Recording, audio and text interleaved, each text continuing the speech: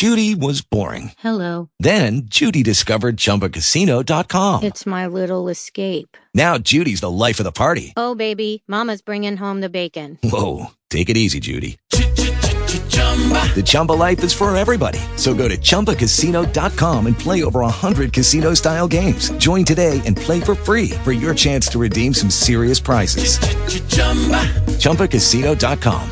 No purchase necessary. Void where prohibited by law. 18 plus terms and conditions apply. See website for details. Talk show. Recorded live.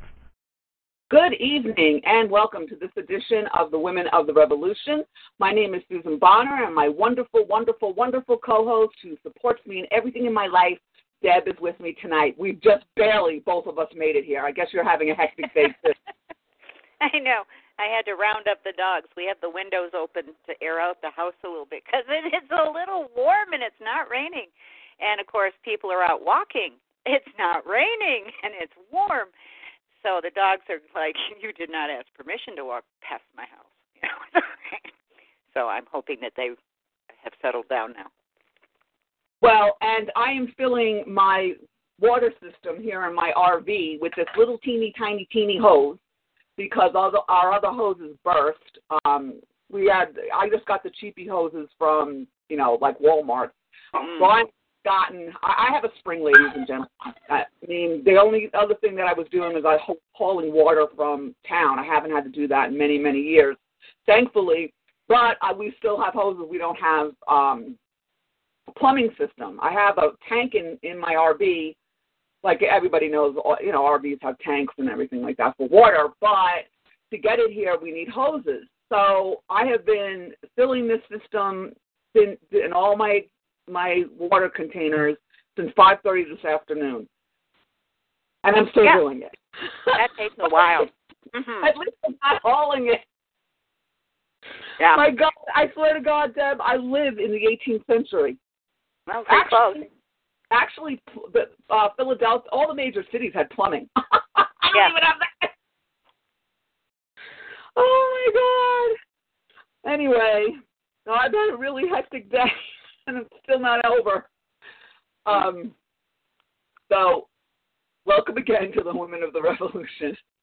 And I am going to rant a little bit. Well, tonight we're doing a loyalist lady. We highlight 2 patriots and 2 loyalists and the wives of the signers of the Declaration every month as we get here, which we just barely did. Now, we did the signers of the Declaration 2 shows ago. So now it's time to do a loyalist. And what Deb has found is amazing, but she's an amazing researcher anyway. She has found a whole essay on British wives that had come over here with their husbands as soldiers and their families. So they were transplanted from England and thrown into this war zone, okay, with their husbands. And we are going to highlight this essay. It has a couple of different ones, but we're going to also get into how this happened. How was it allowed to happen? And this was not the only colony that this happened in. Remember that Britain had many, many colonies across the world and many, many, many wars and many, many, many soldiers. So this was not their new they've been in this rodeo before. They just underestimated us compared to other people they've conquered. Yeah, they conquered it. Get over it. But they also sent women, not only the colonists to colonize, but the soldiers also if they had a conflict in the area, all over the world, not just America. But what I found fascinating is that these women could be court-martialed, and I was completely confused. So Deb's going to really handle the show well because I was confused. I thought that they were getting court-martialed in America by Americans. No. They were getting court-martialed in America by the Brits. So basically, the Brits pretty much threw everybody under the bus. Their own people, the natives that they promised all this stuff to, the blacks, the Negroes. Yes, the Negro is an archaeological name for you black people. I will not call you African America because Africa is a continent. Idiots. And everybody that says that they're so stupid. Africa's a continent. It's not a state. It's not a nation.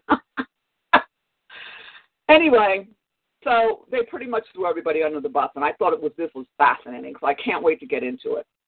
So the first thing what we're going to do is I'm going to rant a little bit and I want Deb's input. I am so sick and tired of women.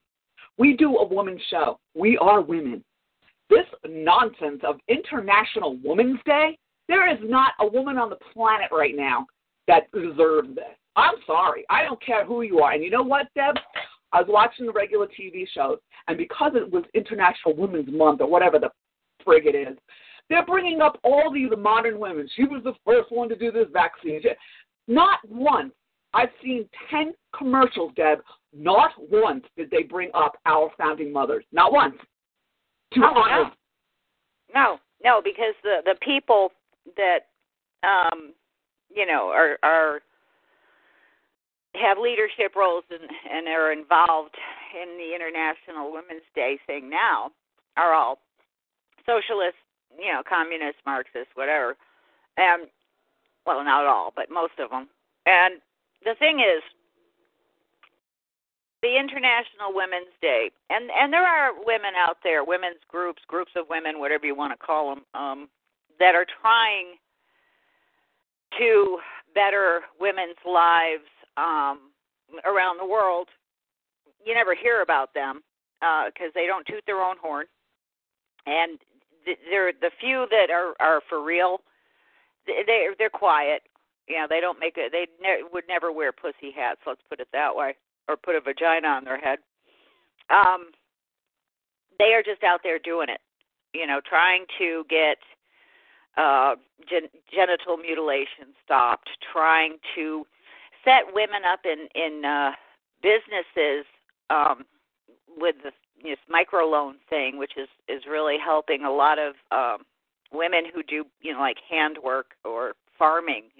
They raise goats, sell what they can from the goats. And in other countries, it's sheep if they can do sheep and sell the wool. You never hear about those people, and they certainly weren't. Nobody's tooting their horn for International Women's Day. And this was the whole point of International Women's Day, was to bring to light the plight of women around the world, that, their culture or their government, whatever, was, beating them down and torturing them and mutilating them and everything. That ain't America, just so as you know. We don't do that here. Unless it's to each other, but it's certainly not the government and it's not the culture. So International Women's Day, as everything that the Bolsheviks get their hands on, changes from, a good, let's try to make things better, let's lift these people up, to I just want to feel better about myself, so I'm going to do something that makes me look cool, and then I can feel good about myself and push my agenda, unfortunately.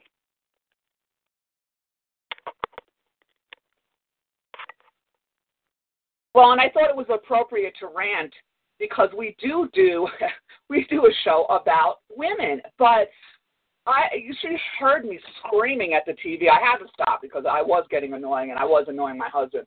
Because every time they would bring up a commercial, through the whole commercial, I would go, really? What about Sybil Lovington? What about Dolly Madison?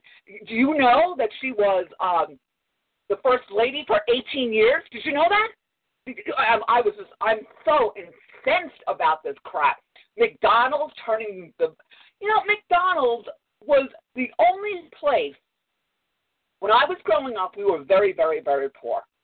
And for a treat, once a month, we would go to McDonald's.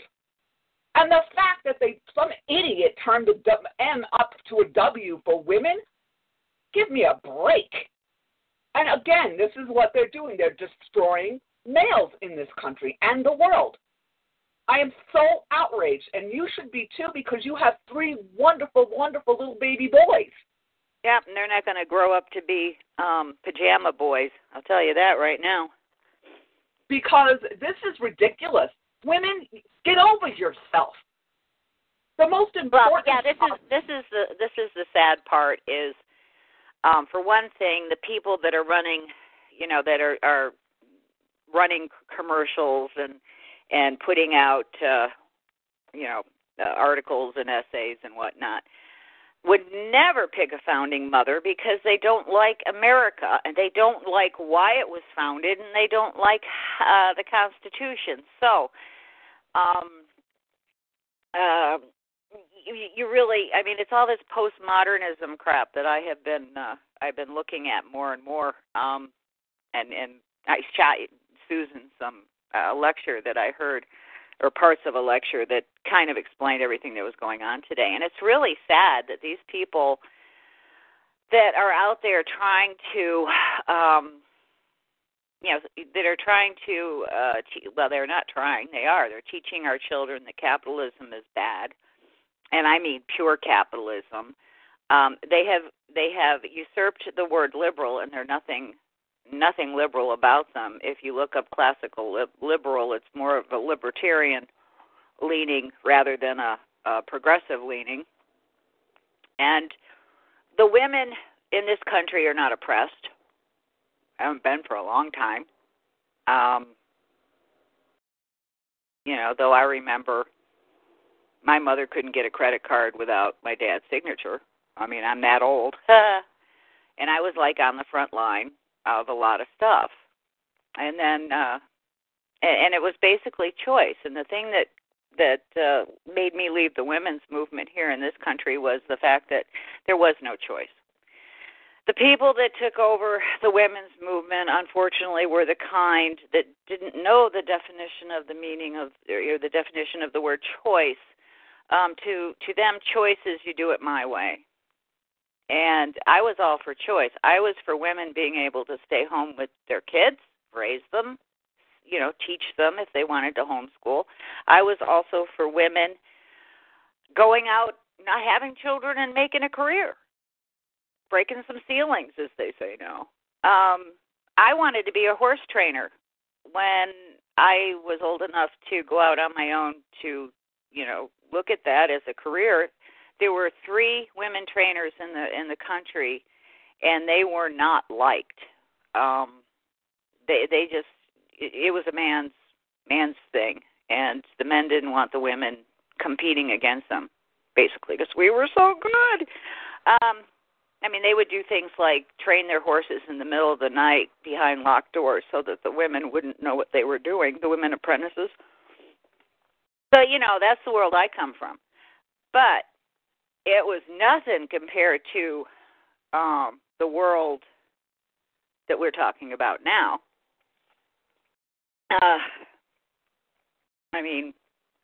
You could. Well, it was a lot better after the Awakening and the Enlightenment, but still, the 15th century woman had it real bad. The 16th century wasn't much better. You were married off for convenience and money, so, and it could be some 69-year-old lech who had bad teeth, and you were 18. Your father said you will marry him, and you had to. So that wouldn't have gone well with me. But a lot of things have changed. And,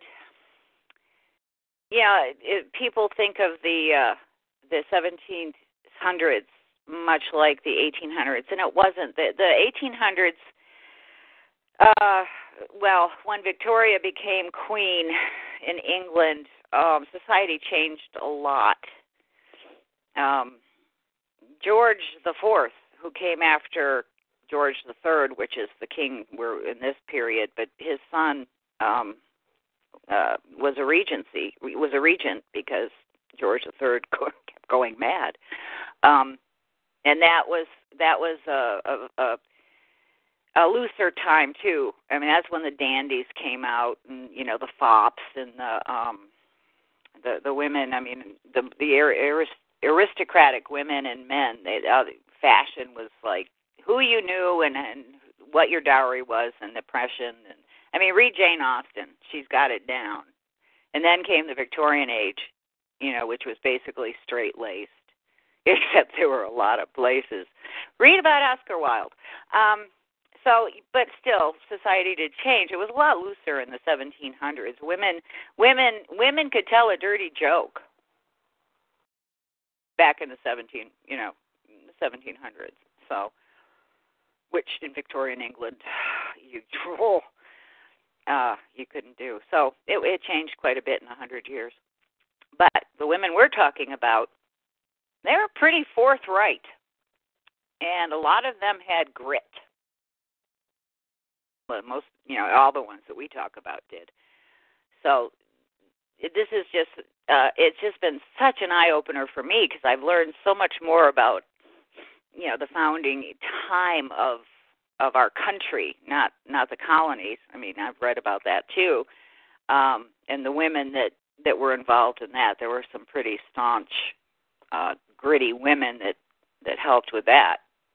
But the women that helped create our country, birth our country, the founding mothers and founding daughters, and this founding sisters, they're pretty remarkable women. And they lived in a pretty remarkable time. God, people were educated. And I mean that in the full sense of the word. Well, of course, and also we talk about this a lot, that when the colonists came here, they had to change the whole way that they thought because the land was wild. There were wild people here. England wasn't really looking at them for a long, long time after the French and Indian War, but even before that. So we were always independent. We were always thinking one step ahead of where we were.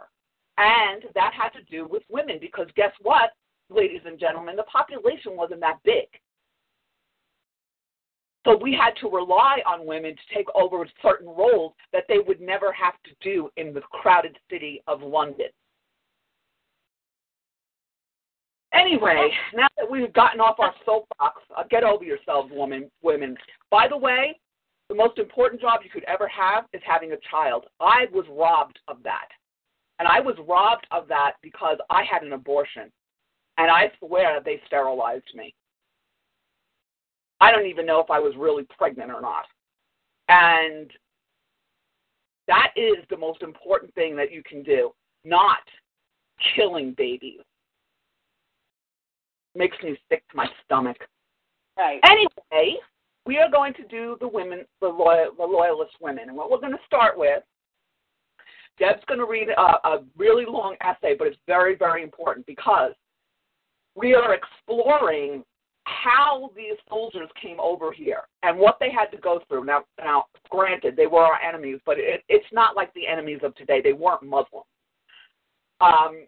Muslims are truly evil and truly our enemies, and they all need to be squashed because they're never going away.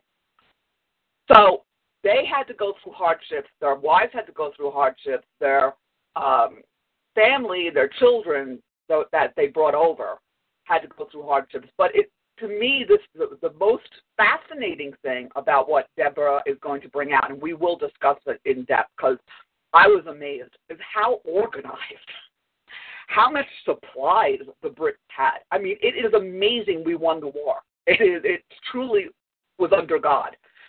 Because these people had this down to a science, right, Deb? Because you said they've been doing it for such a long time. Oh, yeah. I mean, let's see. When did they actually? Well, they studied the Romans, and they had it down. The generals were quite, they read, of course, because they were educated. They knew about the Spartans. They knew about the 300. They knew about Roman way of military. Julius Caesar was one of their, they read about Julius Caesar because he was a strategic, military, brilliant genius. And I'm redundant, but he was extraordinary. Except that when he came over to Britannia and met up with the Picts and some of the Celts, and he decided it wasn't worth it, and he went right back to Rome. he just saw these wild people that weren't going to give up. They weren't going to take prisoners. It was funny. But anyway, so they were really good at this Army military thing. And they had, I mean, you think about the knights. They were like, they were pretty much, when they had the knights, it was like Henry II, really, I do believe, is when they really started putting together rules, regulations, and military bearing, and what you're going to, how you're going to act, and all that. I think it was during that time of Henry II, if I remember correctly. But anyways, yeah, they had colonized all over the world, and the military is what went first after the explorers, of course.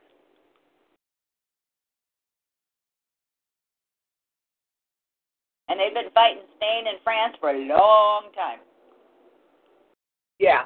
So this is going to give an overview of what they actually had to do to bring the troops over, number one, bring the wives and families over with them, number two, and how they organized everything, because she's going to get into it, because I think that article shows also, well, I'll wait till you talk about it, because I know they stayed in all kinds of places. They still had forts over here. As a matter of fact, the War of 1812, which everybody doesn't know about, only happened because the Brits stayed here in their forts, and they weren't supposed to. They defied the Treaty of Paris. But anyway, after the French and Indian War, they still retained a lot of the forts. But there was other places that they stayed too. And again, it's amazing that we won because they were so organized. We had so much more sickness than they did because of the way that they lived and what they set up, like these huts, as an example. But I think this essay is going to get into all of that. So why don't we start with that and give an overview, because to me this was fascinating. Okay, now this is RevolutionaryWar75.com.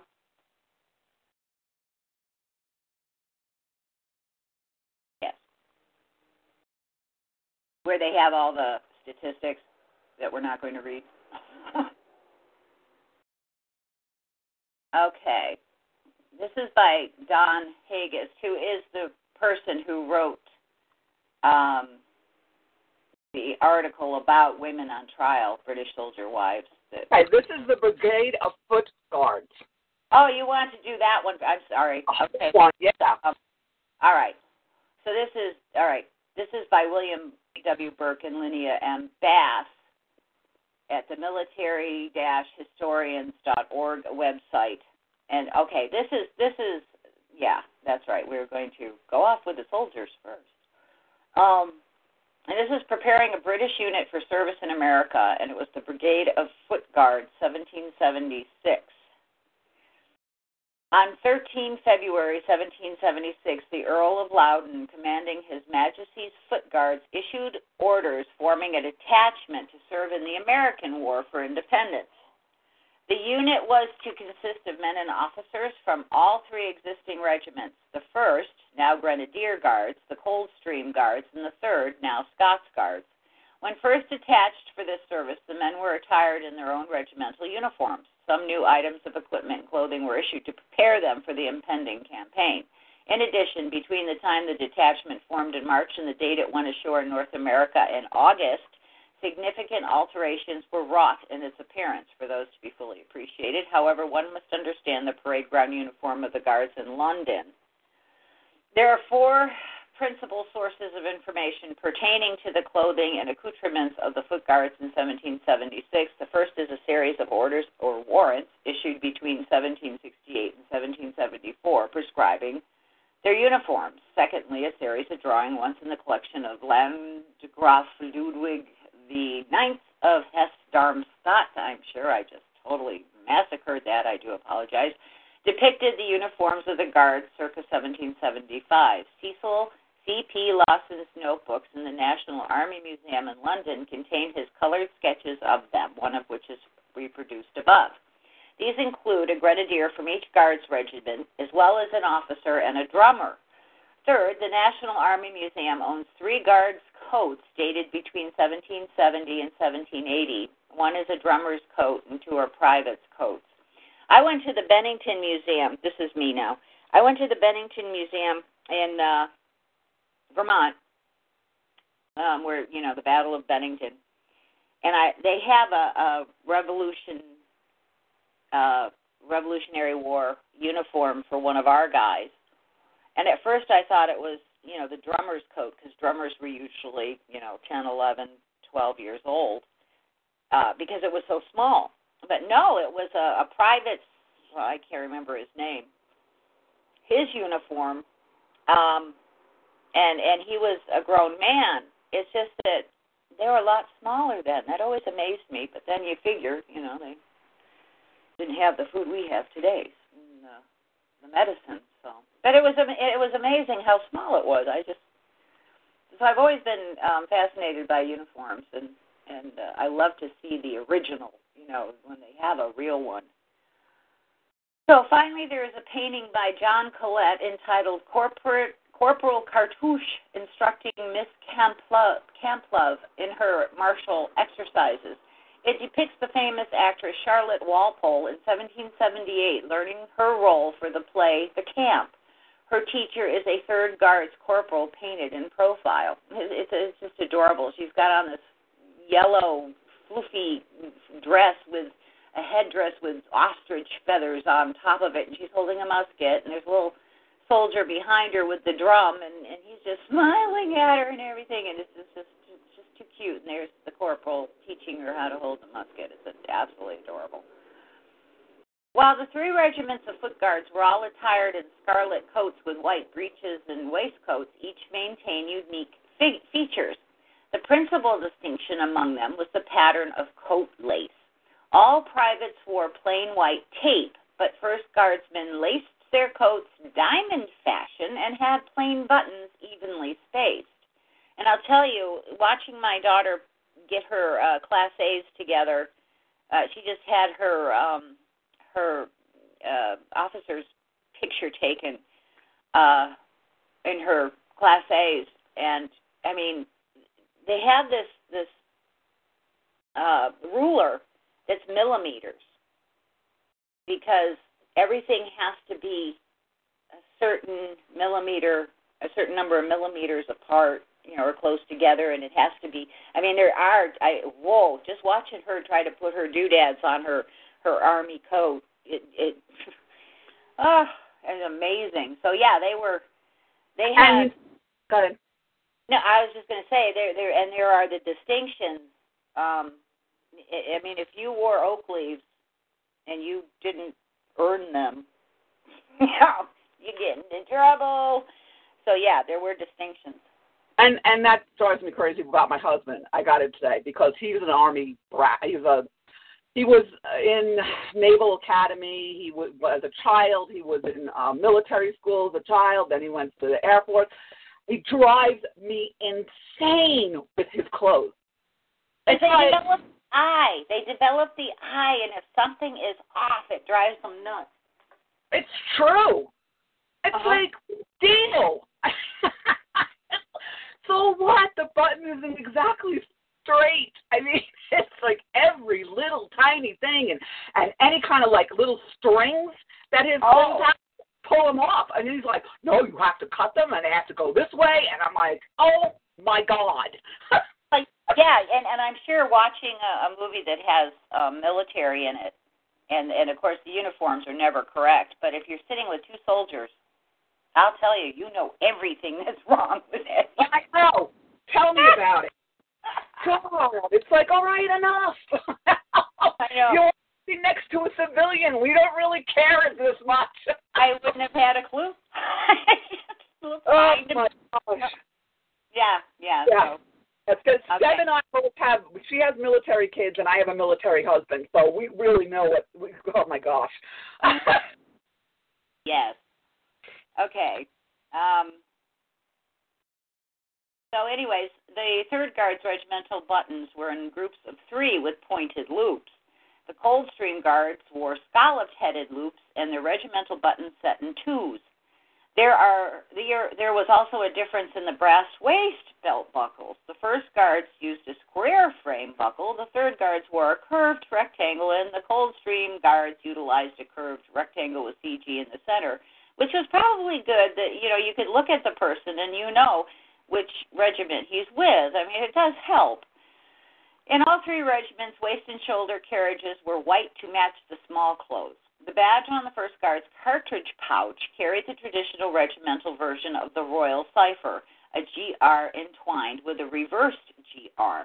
The other 2 regiments utilized a plain GR within an open circle backed with red wool. Both badges were surmounted with a crown. Privates' buttons were white metal, but buckles and badges were of brass. Oh, and if you ever get a chance on YouTube, there is a documentary on how they made white lead, which is probably what they're talking about, and how dangerous it was, and it was such a horrible job. It's Time Team's The Worst Jobs, and they talk about making the white metal, and it'd kill you. If that was your job, it shortened your lifespan. And they did it for quite a while. Okay, now, let's see. Privates' buttons were white metal, but buckles and badges were brass. The officers' medal was gold. Their Darmstadt drawings show a white neckcloth, but black stocks were also available. Battalion companies wore the traditional cocked hat taped with white. The Guards had both white and black long gaiters, the former worn only on special occasions.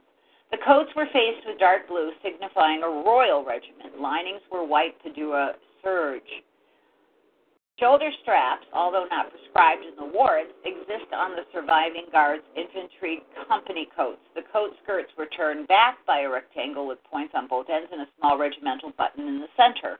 Both the shoulder straps and turnbacks were blue and white taped edges. And you have to remember that all these uniforms were made by women, a lot of them.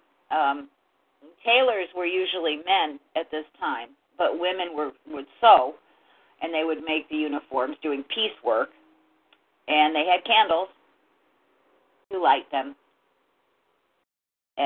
during their sewing. So God loved these women, and it was all done by hand. Grenadiers sported the black bearskin cap with the king's coat of arms in white metal on a colored background. They were also distinguished by blue flank company wings on their coats and brass match cases on their cartridge pouch carriages. Guards grenadiers evidently wore no hangers, as none of these are visible in the Darmstadt figures.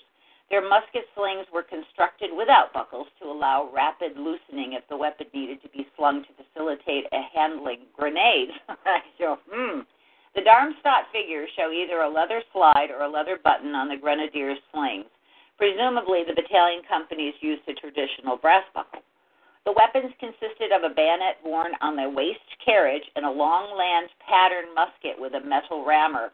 While it is generally thought that most, if not all, of the Army had adopted the short land pattern by the time of the war, there is ample evidence that all 3 regiments of the Foot Guards were still using long lands until at least 1781. And you have to remember these uniforms were wool. They were wool. So in South Carolina, that must have been a lot of fun because they didn't allow them to, like our Army, they found, they just threw off their coats. I mean, if it was too hot, they started just stripping, whereas the British soldiers could not do this, which is why a lot of them died of heat. What's that term for it? Heat prostration and dehydration. Now forming the detachment. The original order called for the detachment of American service to consist of 30 officers, 82 NCOs, which is non-commissioned officers, 14 drummers, 6 fifers, and 960 privates. Okay, that's the detachment. 3 3 staff officers, 5 additional staff, and 1 drummer were added to the strength prior to embarkation for North America. The men were to be selected by draft from the 3 regiments of foot guards. Captain and Lieutenant Colonel Edward Matthew, Coldstream Guards, was chosen for the command. An augmentation to each regiment was ordered to replace the men going abroad. In early March 1776, a draft of 15 privates from each of the 64 companies in the 3 regiments provided the men for American service. They were reorganized into 10 new companies. The 120 drafts from the 8 existing grenadier companies, 4 in First Guards, 2 each in Coldstream and Third, formed a composite grenadier company. And they wonder why it takes so long for an army to leave a country. And we have it mainstreamed now. I mean, it's streamed down. But you can imagine getting all this together and then going on a ship. The remaining 744 men were divided into 8 regular infantry companies of 93 men each. The 10 new companies were formed on 12 March and began training together 3 days later. The detachment assembled on Wimbledon Common to be reviewed by the King on 19 March. They left their quarters in around, I'm sorry for the dogs. My little soccer player just came home. He had a game tonight. The detachment assembled on Wimbledon Common to be reviewed by the King on 19 March. They left their quarters in and around Wimbledon on 25th March and set off for Portsmouth. The King reviewed them again on 30 March, this time on Molesey Hurst. It is evident from the few relevant pieces of correspondence in the Loudon papers at the British Library and the Huntington Library in California that he and Lieutenant Colonel Matthew had, from the inception, entertained ideas of altering the uniform of the service detachment. It may be that Lord Loudon's experiences in North America during the 7 Years' War contributed to these plans. Some of the ideas under consideration included trousers, leggings, and checked shirts. On 28th February, Matthew sent Loudon an estimate of the cost of the extra clothing he desired, and they listed all. And so it was a total of £1, 12 shillings per man. In the same document, he requested an allowance from the government to each man for a knapsack at a cost of 2 shillings 6 pence. Unfortunately, in some cases, the implementation of an idea cannot be verified. In others, no description or pattern remains to provide a picture of a given item. Despite these gaps in documentation, a wealth of detailed information can be compiled regarding the uniform and equipment provided for the detachment in 1776. Matthew faced opposition to the immediate implementation of some of his ideas. He had evidently asked that the detachment's new 76 clothing be altered in some way. The King, however, insisted that their new clothing be the traditional uniform that would be issued to the remainder of the foot guards in London in June. A letter from Loudon to Matthew elaborates, His Majesty had ordered the new clothing to be sent out complete in the same shape as it would have been delivered here. As to the old clothing after the detachment is given into your hands, I shall ask no questions. Thus, after 15 March, Matthew had the power to alter the 1775 clothing that the men were wearing. Any new items, however, required the approval of the King. Matthew evidently did receive permission to implement the portion of his plans that affected officers and sergeants. On 12 March, the officers bound for America were ordered to make up a uniform with white lace like the privates of the respective regiments. In addition, they carried fusils instead of spontoons. These orders must have been instituted immediately, since the Middlesex Journal and Evening Advertiser of London reported that at the review before the King 5 days later, the officers and soldiers were dressed in the same uniforms. Sergeants were likewise instructed to make up uniforms with white lace and to carry fusils.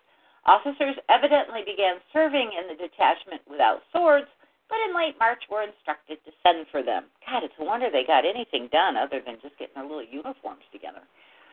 From the beginning, Colonel Matthew envisioned a light infantry company uniformed and equipped in a manner that distinguished it from the rest of the detachment. In mid-February, he proposed cutting the second clothing of this year into jackets.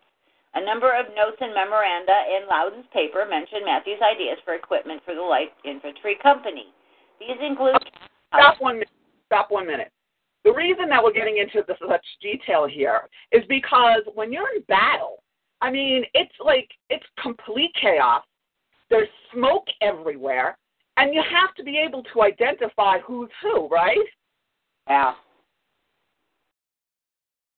Which was a problem in the beginning because a lot of them came out with their old red coats on our side.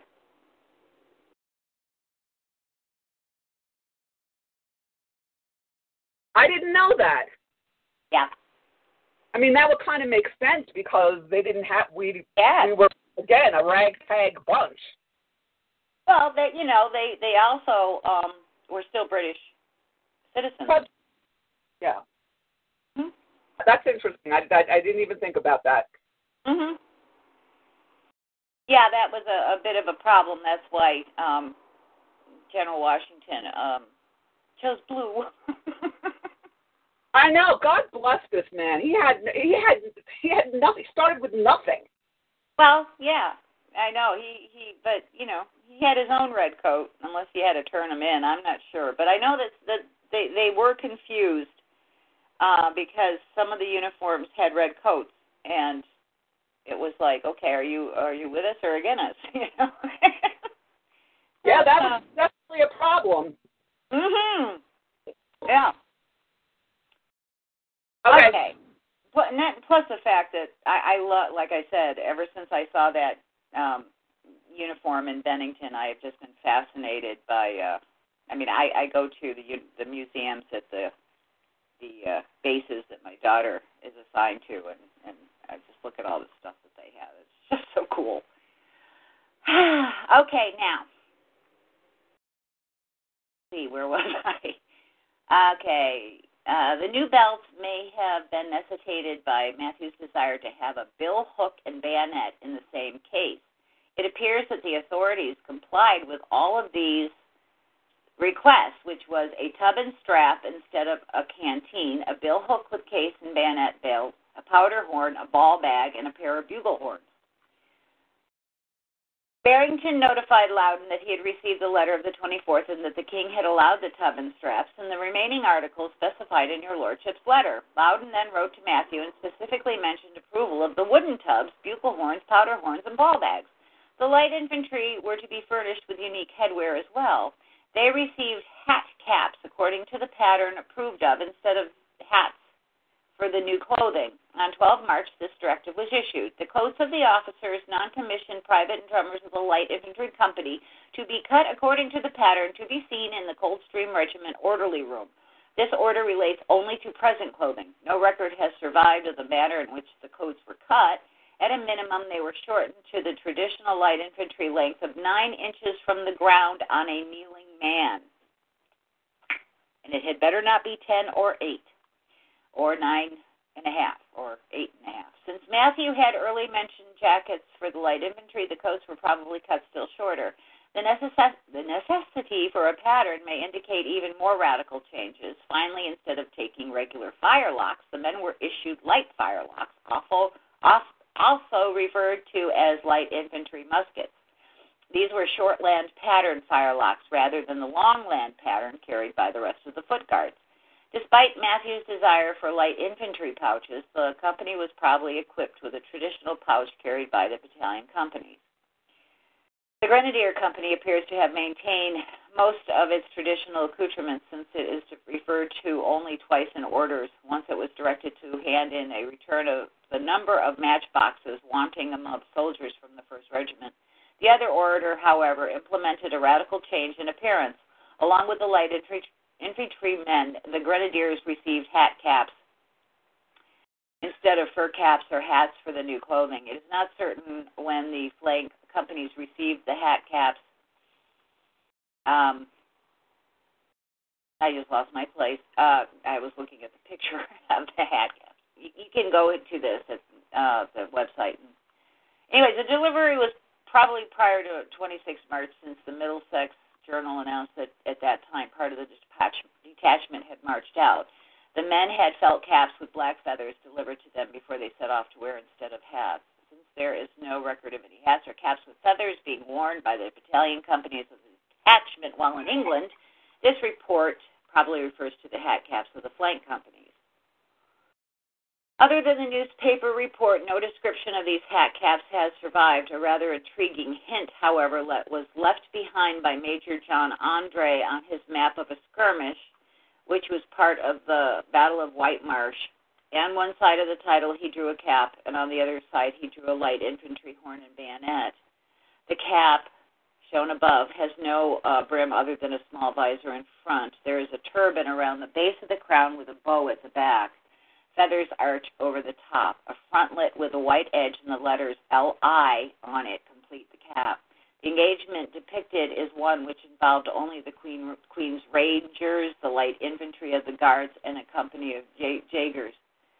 The cap is not associated with the Jaegers or Rangers, nor is it the standard light infantry cap of the period. Thus, it is quite possible that Andre drew the hat cap worn by the Guards Light Infantry Company in 76-77.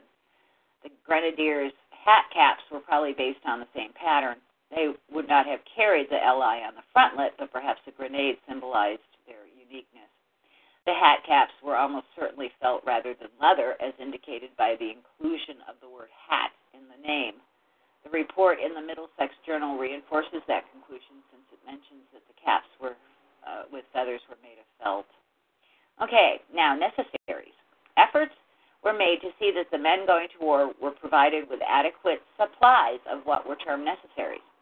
The prices of some of these items were recorded, and a number of them were inventoried and inspected prior to the departure of the detachment. The items ordered by Loudon were as followed: 3 shirts, 2 pairs of shoes, 2 pair of half gaiters, 1 check shirt, 3 pair worsted stockings, 3 pair of heels and soles, picker, worm, and turn screw, a knapsack, 2 pairs of socks, 2 black stocks, and a nightcap. The sole, socks, and half gaiters were packed aboard the transport ships with the new 76 clothing. The Coldstream Guards considered some of the items to be extraordinary necessaries, implying that they were over and above the normal allotment. These included the soles and heels, check shirts, half gaiters, socks, stocks, and caps. The men's coats, waistcoats, and breeches were inventoried and reviewed to see if they were clean or dirty. The necessaries, shirts, shoes, stockings, gaiters, turn screws, pickers, brushes, and black balls were counted to see if any were wanting. Firelocks, bayonets, shoulder belts, and waist belts were examined to see if any needed repairs. Finally, the knapsacks were checked to see if they were serviceable or unserviceable. And by now, the war was over. I mean, geez. No, I just made it. No, it wasn't. The men began service with the detachment wearing full gaiters. They left Britain, however, wearing half gaiters. Even though the new issue spatterdashes were packed up, Matthew ordered on 26 March that the gaiters at present in use to be made into half gaiters forthwith. This conversion was completed almost at once. Only I laughed when I read this because it's just, oh my God, how nitpicky. Only 4 days later, the detachment paraded for the king in half gaiters and white stockings. The flank company officers also paraded in stockings and half gaiters, while the other officers wore boots. Let's see. Some company commanders evidently tried to send inferior clothing with their privates who were drafted for the detachment. Their superiors, however, acted to rectify the situation. The third shirts were the worst problem and were in many cases reported to be no better than a rag. General Craig ordered that in such instances a new shirt was to be supplied the next day! Trousers were procured for the men in 76, as they were in each subsequent year. Matthew had estimated their cost at 5 shillings for 2 pair. While trousers do not appear on any inventory or list of necessities actually acquired, they were provided to the detachment. Field equipment for the detachment was under consideration in early February. Barrington ordered Loudon to procure 1,062 water flasks with strings, 1,062 haversacks, 1,062 knapsacks. There's their style guard packs. They may have been the double shoulder strap variety that the guards carried in 1790s. Okay, there is considerable confusion about the canteens carried by the detachment. In 76, Loudon's original instructions were to acquire tin water flasks for the men. The correspondence between Barrington, Loudon, and Matthew However, states that the king was pleased to allow that the detachment from the brigade of foot guards shall be furnished with tubs and straps instead of the canteens mentioned in the list of camp necessaries. This is curious, since the notes and correspondence on the light infantry seem to indicate that Matthews intended for it to be the only company equipped with tubs and straps. To add to the confusion, a treasury warrant dated 30 April lists a payment for 1,062 water flasks with strings. Not only are the orders correspondent and warrant contradictory, but the prices are not consistent either. It's still going on today in our military, oh my God. Foul weather gear for the detachment consisted of 80 watch coats, probably of kersey. Several other items for inclement weather were mentioned in the memoranda and correspondence, but may never have been supplied. These include mittens and leggings as well as cloaks.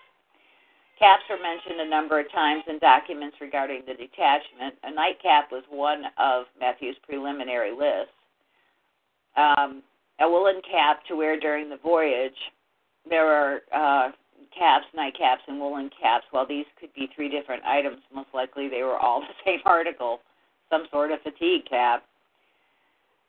Rather than taking their old muskets and bayonets, the men, with the exception of the light infantry, carried the new ones, which had been ordered for the augmentation. The detachment carried its own ammunition. It expended some, both in the reviews for the king and in target practice. Matthew requested additional powder and cartridge paper several times. By the time the authorities responded, it was too late for ammunition from the Tower of London to catch up with the detachment. Well, there you go. As the detachment boarded its transports on April 26, 76, the accoutrements were placed in storage and the men were ordered to reverse their coats during the voyage. Each company took its own camp equipage on board, along with sufficient quantity of oil to preserve the arms from the effects of sea air and salt water. The convoy put to sea on May 6 after a series of mishaps, including a great fog and storm. Most of it arrived at Sandy Hook, New York by 12 August. General William Howe, Commander-in-Chief of the Army in North America, ordered the guards to field as a brigade composed of 2 battalions with 5 companies each. The 1st battalion consisted of the Grenadier Company and 4 line infantry companies. The 2nd was composed of the Light Infantry Company and 4 more regular infantry companies. Okay, and then upon arrival, Matthew, now a brigadier general, ordered a series of truly radical alterations in the uniform of the brigade. All these were accomplished before the men disembarked for the invasion of Long Island on August 22nd. While no explanation of Matthew's reasoning remains, most of the changes he instituted are consistent with Loudon's North American service during the 7 Years' War. The foliage in the colonies was easily seen as a factor which could restrict the mobility of a soldier wearing a uniform with elements that could be snagged by brush or tree branches. The first adaptation forced the battalion companies to join the flank companies in a loss of traditional headwear. On August 14th, they were ordered to cut their hats round immediately and sew the lace up again, one flap to stand up and the other 2 to be down. The soldiers were evidently unable to remove the lace in adequate condition for reuse since the order was amended 2 days later. The hats to be cut round but not laced again. If black ferret can be procured, the hats to be bound with it. And they have a picture of Colonel Thomas Dowdeswell showing the hat as a result of the order. Right, and they had to, just like George Washington had to constantly alter how he was doing stuff. These people were not ready for our terrain, Deb. No, and a lot of the regular soldiers had never been here, of course, and several generals had never been here before. The commanding generals, Clinton and Howe and Burgoyne, they had been here before, but the men hadn't. They had no clue what it was like. The difference from God Love England is, all the fields and the moors and all that, but it's, we call them swamps here. The South Carolina swamps were, they were a little different. But anyways, so they had to redo the uniforms, and I like how he waited until he got to America to, on the ship to do it, because, You see, the king had the last say in everything, and if he didn't like it, it weren't to be done. But that's okay because, the Earl of Loudon carried weight, and he knew, he lived here, Virginia, and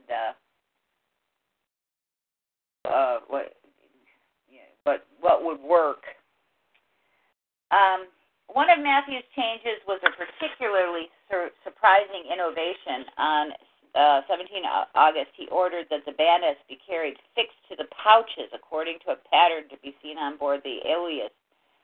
The waist belts to be stowed in some dry matter till further orders. The wording in all versions of the order specifies that the bandits were to be affixed to the pouches, not the carriages in the fashion sometimes used by the French. Glenn's version reads, fixed to the men's pouches, implying that the officers retain theirs in the original location.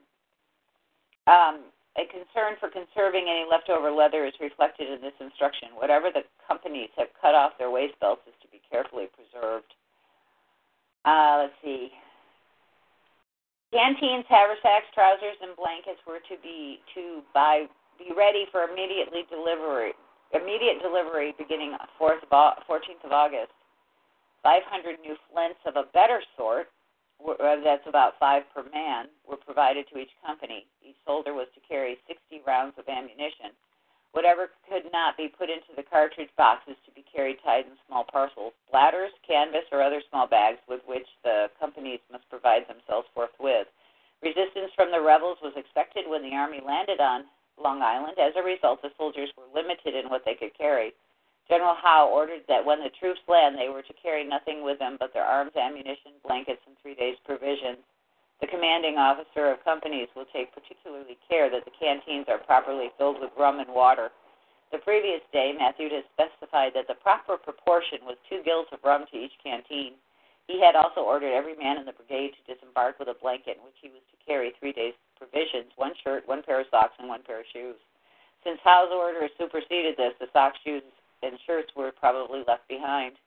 Glenn implies that the guards carried their provisions in haversacks, since his version of the order mentions disembarking with a blanket and a haversack.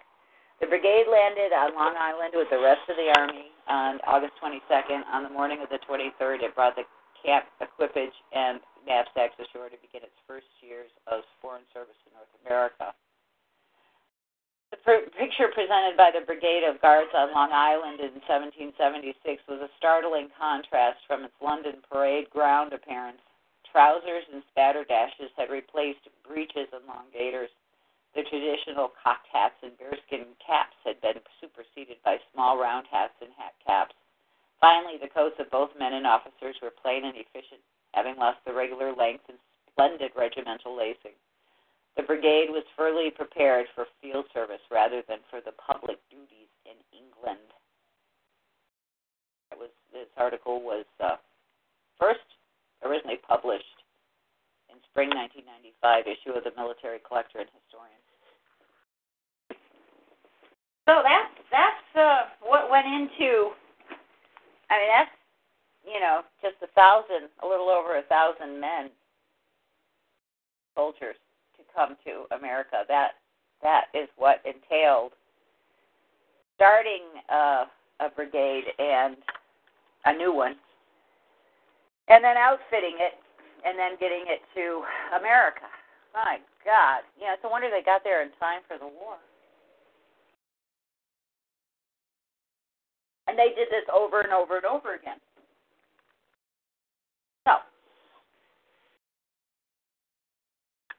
there we have what our little soldiers, or our British soldiers, went through to get here. Right, and that doesn't even, I don't think, let me look this up. Yeah, I love all the stuff that they show that they wore. Mm-hmm. That was really cool. Let me see. I think you're done with this, right? You did the miscellaneous items. There we go. Yeah, you did the uniform changes in America. Uh-huh. The disembark. Yeah, okay. That's, you're right, because, when I was planning to travel across North America, as a travel nurse, which I did from 1999 to 2002. Because I didn't think I was going to be such a pack rat, right? But I ended up being one, and I had to get over it. Because all we had was the Land Rover. That was the only vehicle we were going to have. And the first time out, because I went out twice, the first time out, all we had were a roof rack. I don't even think we had the roof rack back then. No, we didn't. All we had were 2 lock boxes. And you know what a lock box is because you use this for your business. And put them in the back of the bed of the Land Rover. And the Land Rover, if people don't know what it is, I have a Land Rover Defender 90. It's bigger than a Jeep Cherokee. It's actually the size, if you look at the Jeep Cherokees with the 2 doors now.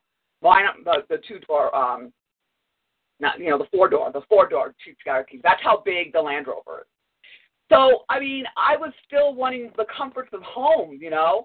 So half of the stuff after the first 2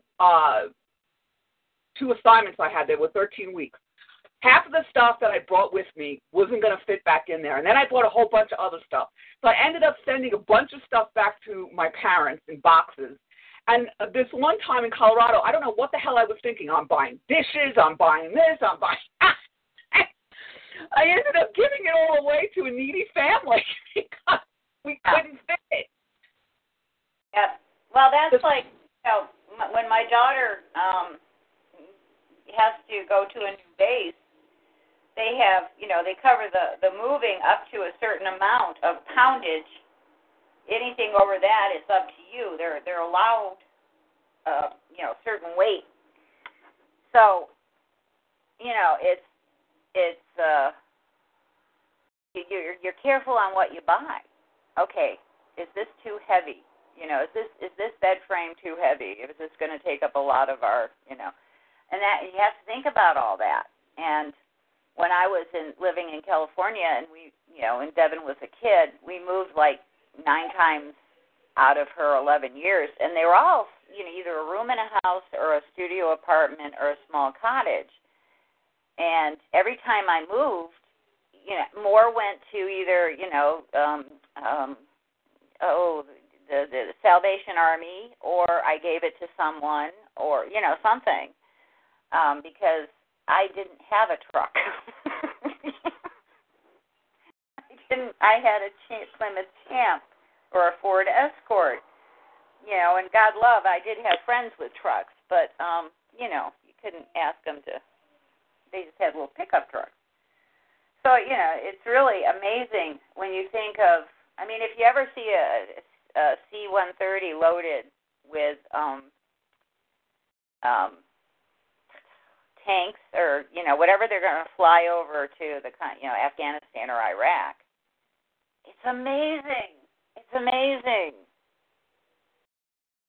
Yeah, those are my favorite planes. Brian was an avionic specialist, and that's the only thing he did was he worked on those planes. And he was on the red line.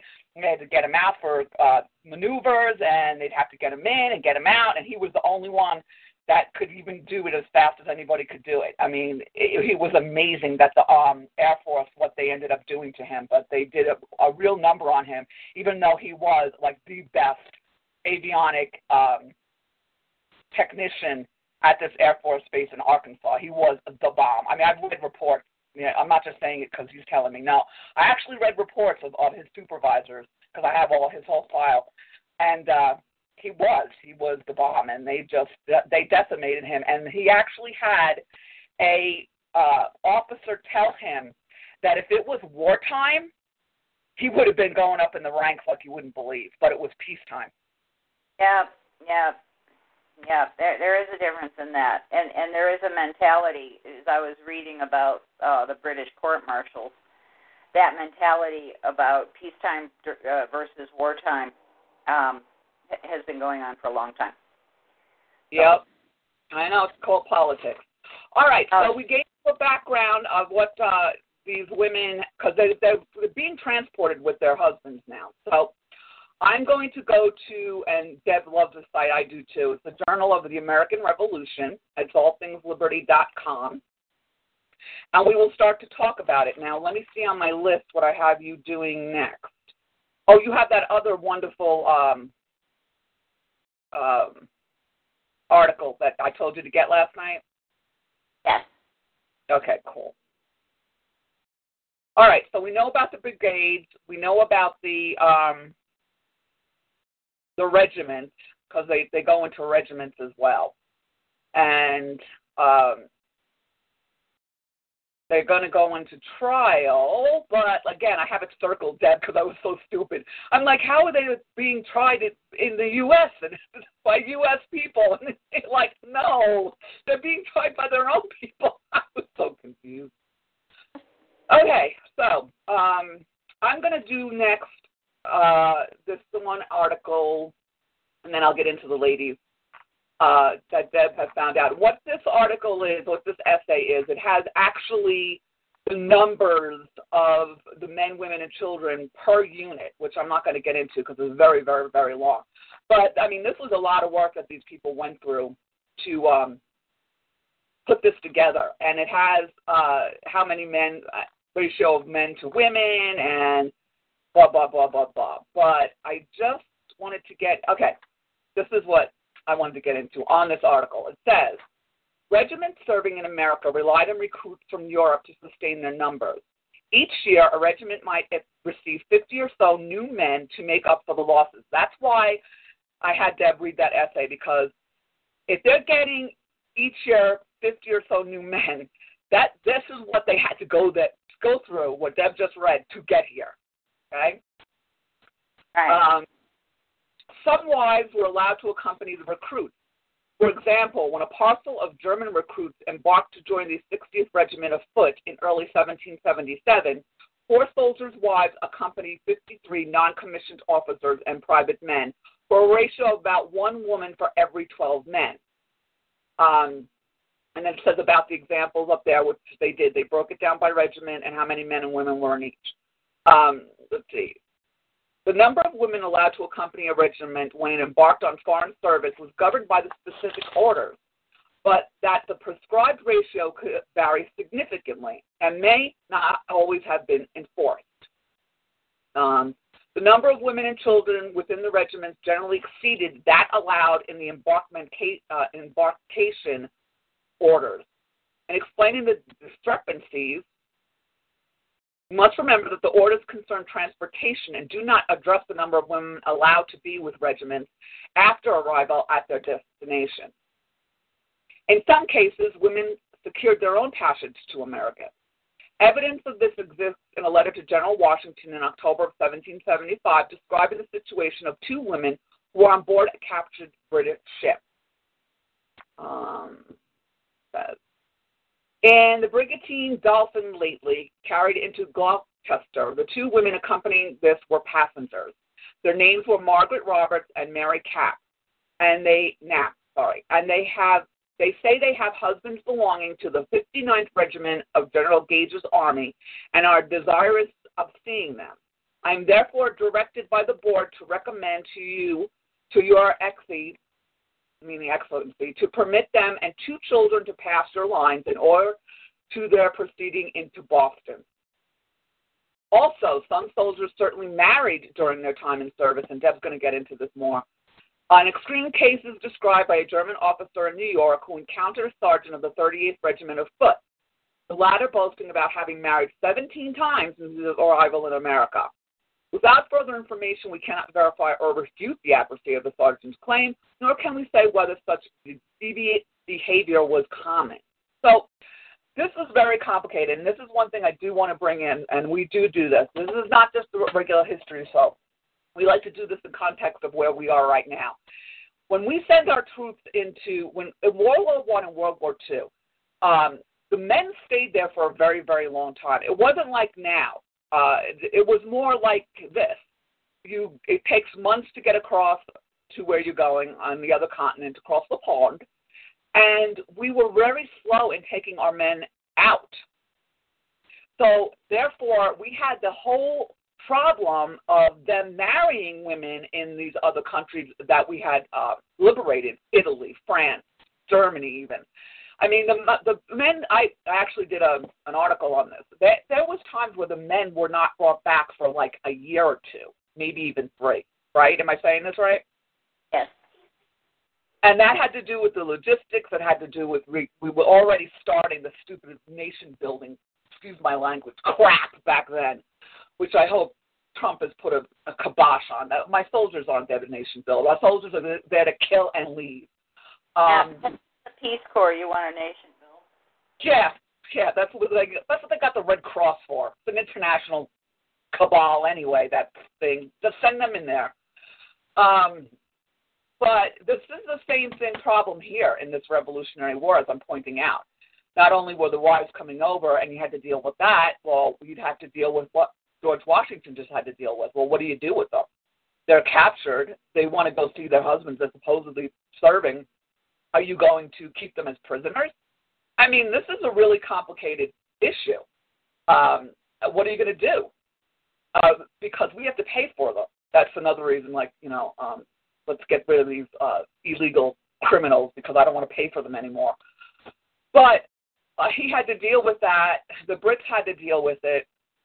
And again, to me, and I'm going to get your opinion, it seems that they were trying to make the soldiers happy. If the soldiers were happy and knew that their wives were with them, they would perform better, right?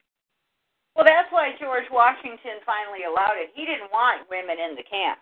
He didn't want any women in the camp. He wanted everything done by the soldiers. He didn't want have the families with them. But he realized that it would keep morale up, and he was also married to Martha Washington, and she. Well, no, and the other thing is that he and I did again. I wrote an article about women in combat, and I went all the way back to Florence Nightingale, and I actually just did another article I sent out of American nurses in the Middle East, which I'll talk to you offline. I was shocked to find out what they have to go through. Any woman that's now serving in any capacity in the Middle East is like, please get them out of there, okay, already. But what it did do, is he finally realized that it was going to free up more men to go to battle. If he used the wives that were following them anyway, because their houses and homes and things were being destroyed. So it was also a logistic decision, because he was like, oh, okay, well, if they can do the laundry, and they can, get over yourselves, girls, and they can be, nurses. Huh? They had to work. If they could work, they had to work. Right, but then it would free up the men that were doing those duties to fight in the war. Yeah. So that's why they did that. And that's, I guess, why the British allowed as well. Well, not only morale, but they figured, well, if they go there, then the rest of the men can fight. They don't have to do all these duties.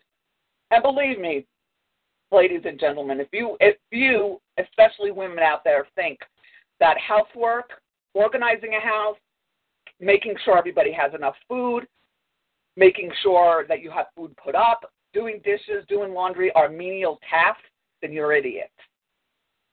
Because, like I said, I probably live like somebody in the 17th century. It takes me all day. It just took me. I just finished getting water. Now, I'll have enough water to do dishes and everything I have to do to cook for 10 days. I had to figure all that out. How many days is this going to last? Is this amount going to last? So this is what they have to do in war and the armed services. So this little task of getting water took me 4 hours. So don't have some feminist pussy pink hat woman tell you that what you do for your family doesn't mean anything. Oh, I am so angry at Women's International. I just can't get this out of me, Deb. Because look what our founding mothers did. Gosh, you women. Okay, so wives of British soldiers were allowed to accompany their husbands overseas, much like spouses of military personnel often do today. Now, explain that, because I asked you this question when we were off air last night, because I didn't know they were allowed. Well, yeah. they are allowed. Well, they are allowed to go to the base that the soldier is. I mean, that's why they have family housing on bases. You know, your husband or your wife gets gets sent to, you know, another like duty station. You know, the whole family goes within the United States, and there are bases around the world where you can take your family. When my daughter was sent to South Korea a couple of years ago, that was designated her duty that she was going to be there for. It was put in non-family, so she had to go away. She was there for 18 months, and her baby and her husband stayed in Virginia, and luckily they were very close to us, so, you know, he came up on the weekends with the baby, and that helped out a lot. But, you know, she missed 18 months of you know, her firstborn's life, because there are certain places that the families aren't allowed to go, and then, you know, but they do not go to combat areas unless they're both soldiers or, you know, both in the military, and there have been women and men who are married that have, you know, gone to combat areas, you know, where we're at war supposedly together, but they were both ordered to go. So you don't go just because you want to. You have to follow orders.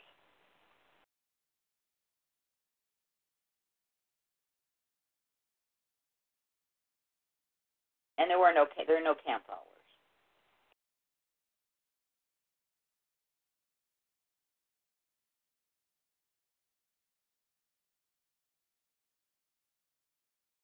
Because it's all different now.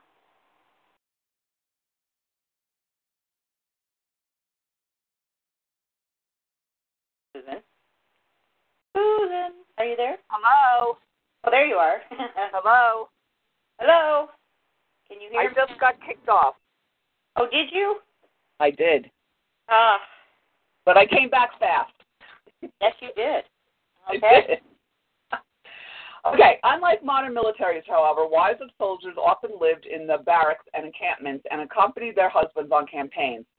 Although not under the contractual obligations of an enlistment, wives were fed by the Army and subject to some of the same regulations as soldiers. They could be put on trial for violations of military law, and a number of British Army wives were tried by general court-martial in America for an assortment of crimes. When I was reading this, Deb, I said to myself, you know, these women really didn't do all this. They were just blamed. Isabella McCain, 43rd Regiment of Foot. When a knock came on the door in the middle of the night, Thomas McMahon did not want to answer it. The soldier in the 43rd Regiment lived in a house in Boston with his wife Isabella, an indulgence allowed by the Army to married couples who were trustworthy and could afford their own lodging. It was December of 1775, and the city had been under siege for 8 months. At the McMahon's door were 3 soldiers of the 59th Regiment, married men who had been to their house before to drink. Thomas McMahon finally opened the door, and seeing that the visitors had bundles, asked where they had gotten them. One soldier said they had clothing and fabric that they'd found in a house abandoned by a man who had gone to the West Indies, and then asked if they could store them for a while in the house. There were enough abandoned buildings in Boston and enough animosity among British soldiers toward the Yankees who had started a war that McMahon allowed the men to store the goods in the cellar in return for a share of them. Over the next day or so, Thomas and Isabella McMahon helped them parcel out the goods. Thomas retained some cloth for a coat. Isabella kept 6 pairs of stockings and some calamanco for a petticoat. They sold some of the goods and divided the proceeds with the soldiers who brought them. Then the provost marshal came to search the house. The provost marshal was the senior military law enforcement officer. He and his men were searching for goods stolen from a store, and they knew where to look. I'd like to know who ratted them out. Well, the store. Been caught before, you know. They pay very close attention. See, stealing wasn't allowed. I mean, that you'd get court-martialed for stealing and punished, especially if you stole from another soldier. But you were not supposed to steal from the locals.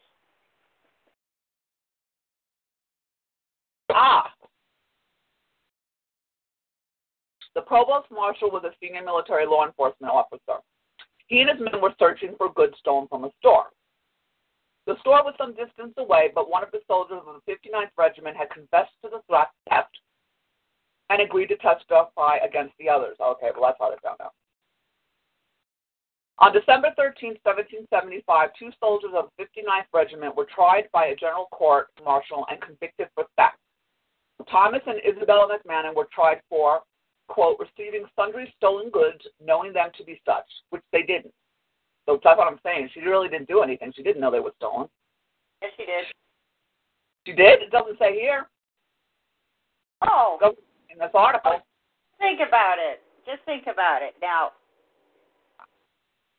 her husband's in this regiment. These soldiers, he knows.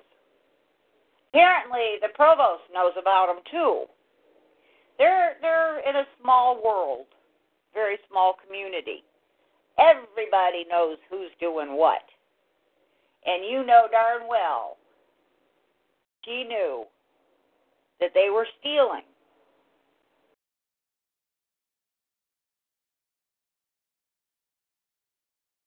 Okay. I guess I was just giving her the benefit of the doubt because she's a woman. Well, yeah, no. Yeah, no. No. Oh, Yeah, they, because one soldier said they had clothing and fabric that they found in a house abandoned by a man who'd gone to the West Indies. Uh-huh. Yeah, well, maybe I'm more cynical than you are. Yeah, maybe. That small a world. And if the provost marshal knew where to look first thing, I'm thinking that, this might have happened before.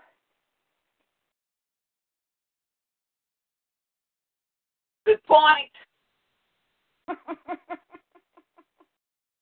Can't argue with that. Okay, so. Plus, it didn't matter. They were accessories. It was not unusual to have 2 or more defendants on trial at the same time if they faced charges for the same crime. They were found guilty. He was sentenced to receive 1,000 lashes, a fairly typical punishment for this type of crime. She was sentenced to receive 100 lashes on her bare back at the cart's tail in different portions in the most conspicuous parts of the town, and to be imprisoned for 3 months. Why the hell did she get worse of a... I guess I want to make her an example of her so no women do this again. I don't know, but that's a little harsh. The number of lashes was low compared to sentences for soldiers. Yeah, but she was imprisoned. And the mode of giving them was quite different. Whereas soldiers were usually lashed in front of their regiments to set an example, Isabella McMahon was to be tied to the back of a cart and lashed in front of townspeople, which would both humiliate her and show that the army would not tolerate crimes against the civilian population. Which does make sense, because you don't want the civilians to rise up.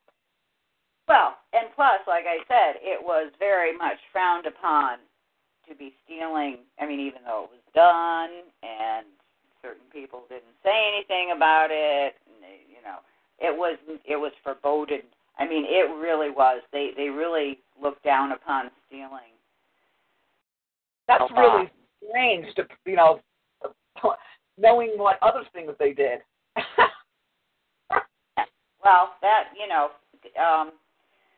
raping, if you were caught raping,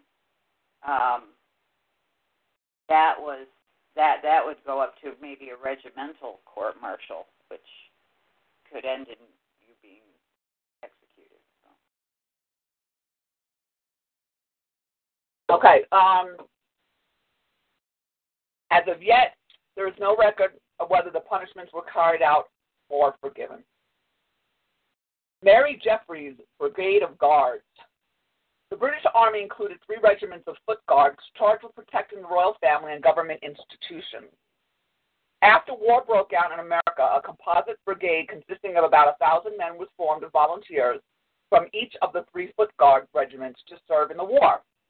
And that's what Deb was highlighting earlier. The Brigade of Guards arrived in America in 1776 and participated in major campaigns throughout the war, including New York, Philadelphia, the Carolinas, and Virginia. One soldier in the brigade was John Jeffries, a private from the 1st Regiment of Foot Guards. While the brigade was wintering in Philadelphia in late 1777 and early 1778, Jeffries met a local woman, Mary Stager. He dutifully applied to his colonel for permission to marry her, but was disappointed when his request was not granted. They married anyway in Philadelphia's Gloria de Church on April 9, 1778. When the army left the city in early June, Mary accompanied her new husband. Not all women were officially allowed on the march, and you do know that she automatically is the enemy and automatically is a loyalist, and her whole life was changed because she made this decision. And she may have been among those excluded.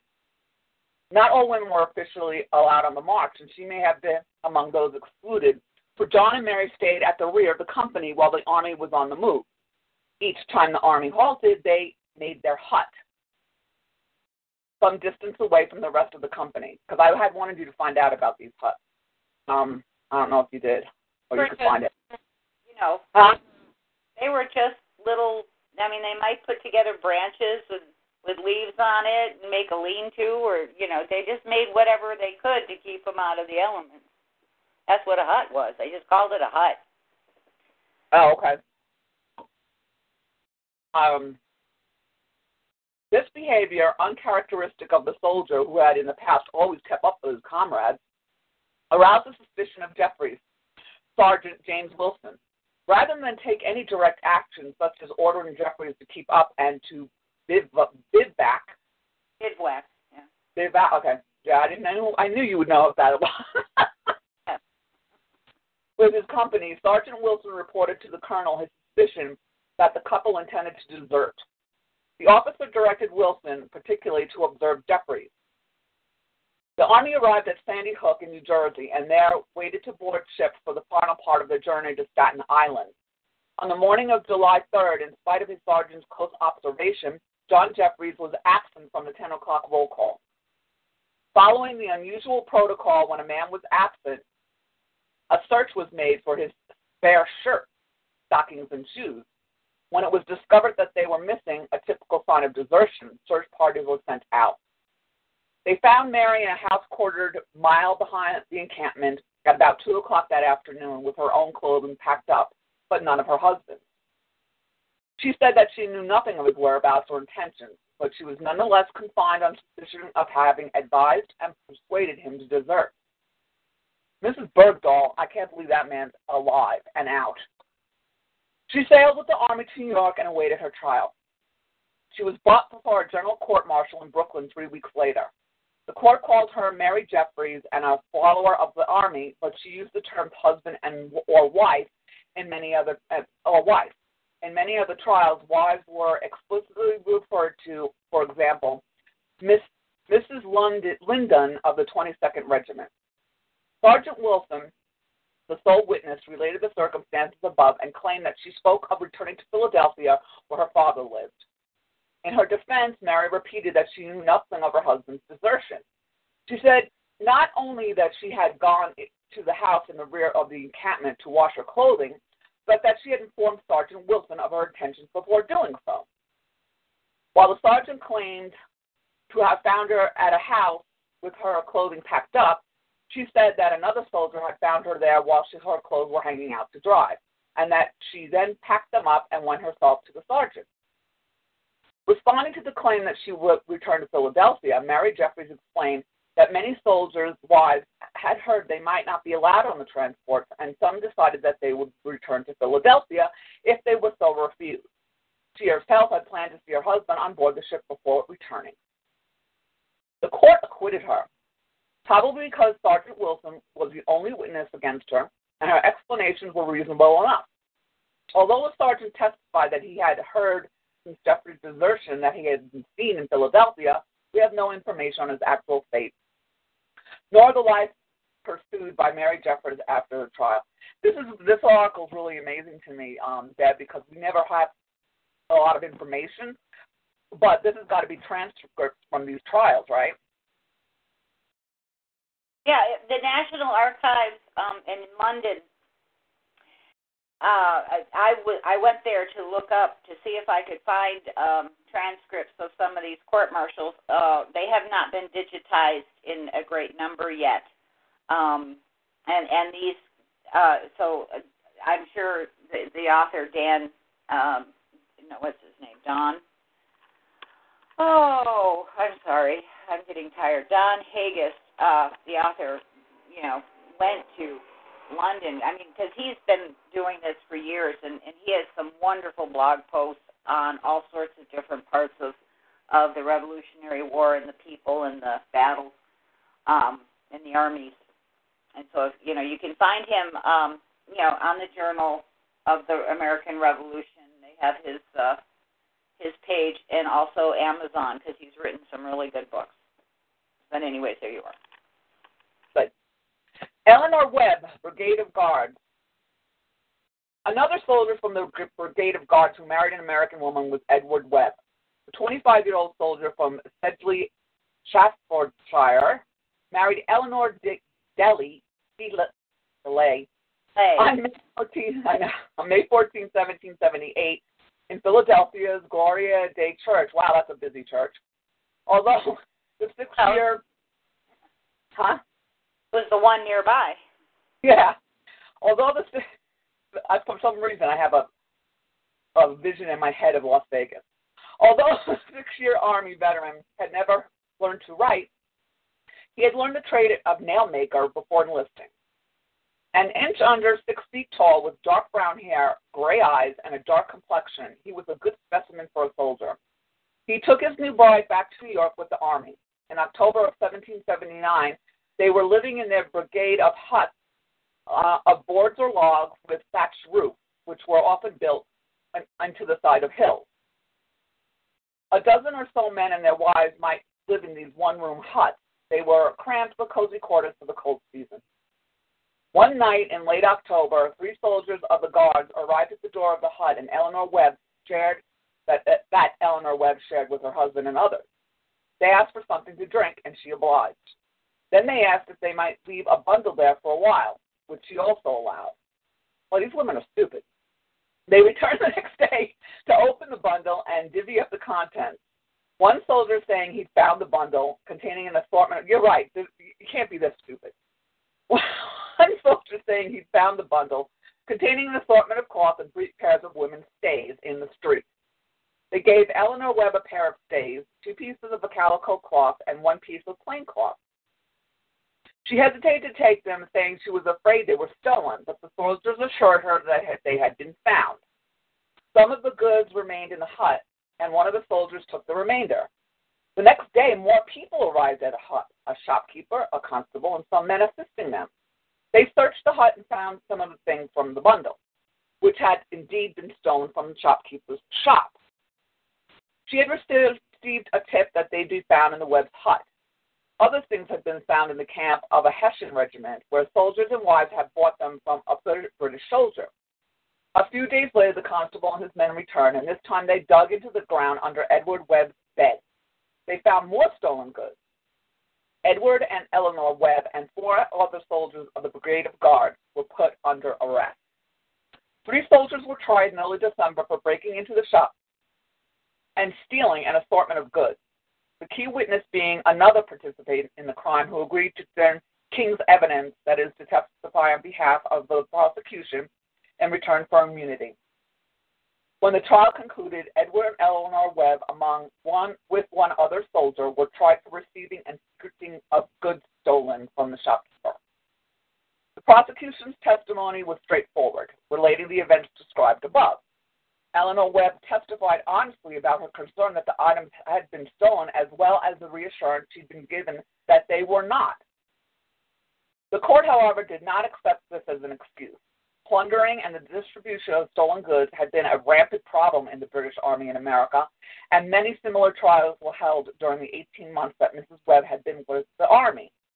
Edward and Eleanor Webb were found guilty. He was sentenced to receive 500 lashes, while she was sentenced to be drummed out of the lines with a rope around her neck. Having an American wife and having been sentenced to lashes, Edward Webb had every reason to desert, but he didn't. He remained in the Army until 1796. Let's see, how many more do I got? Because I really want you to read that article. We're running out of time. I know. Okay. I'm going to read one more. Sophia Sinclair, 76th Regiment of Foot. The 76th Regiment was raised in Scotland in late 1777 and 1778. One of several regiments created for the duration of the American War and disbanded after hostilities ended. The regiment sailed for America in 1779. On board one of the transports, the Kingston, a soldier named Hugh Fraser was walking on the forecastle when Sophia Sinclair approached him and grabbed his collar.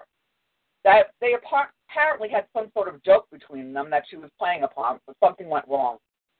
For reasons that remain a mystery, Fraser didn't take it lightly.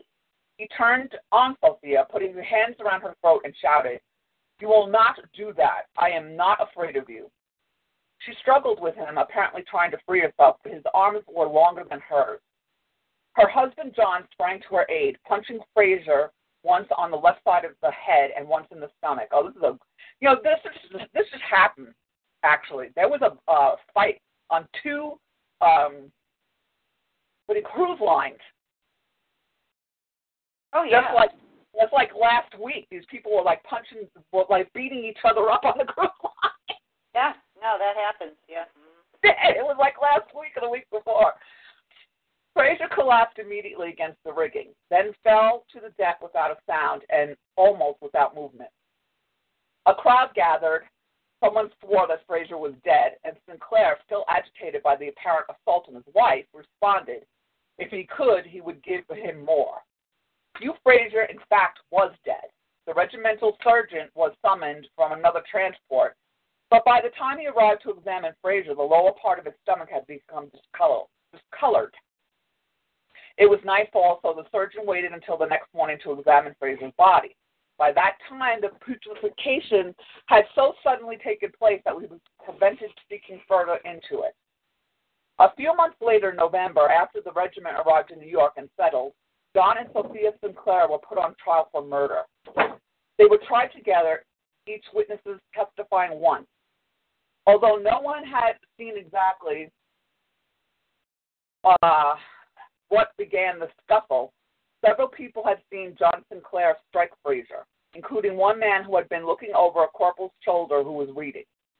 When the noise on deck caught his attention, everyone agreed that Fraser had been in good health and that there had been no previous sign of animosity between him and Sophia Sinclair.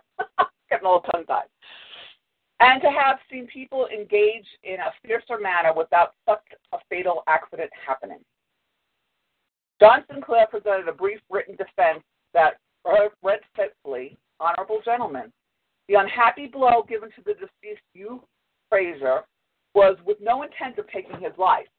I therefore leave myself to your mercy and to the character of the gentleman who appear on my behalf." Sophia testified that she had only taken hold of Fraser's collar and that what she did in the late unhappy affair was with no intention. Two officers testified to their good character, including one for whom John Sinclair had been a servant for a year before incident occurred. He behaved himself honestly and with sobriety. He should not have parted with him, but for this late unhappy affair, and she always behaved herself exceedingly well. John and Sophia Sinclair were acquitted of murder. Incomplete surviving muster rolls make it impossible to trace their subsequent lives. That was a pretty cool story. Yeah. Okay, we have time for you to read this last essay, which is, I thought was going to bring a lot to the party. So, The one about the marriages. yes. This is also by Don Haggis at his redcoat76.blogspot.com. It's one of his websites. And it talks about British soldiers in American writing about the British Army. And he writes on British prisoners marry in America, the 26th Regiment in Lancaster, Pennsylvania, 1776. Says it's fun to be surprised by data. Even more fun is to be surprised twice.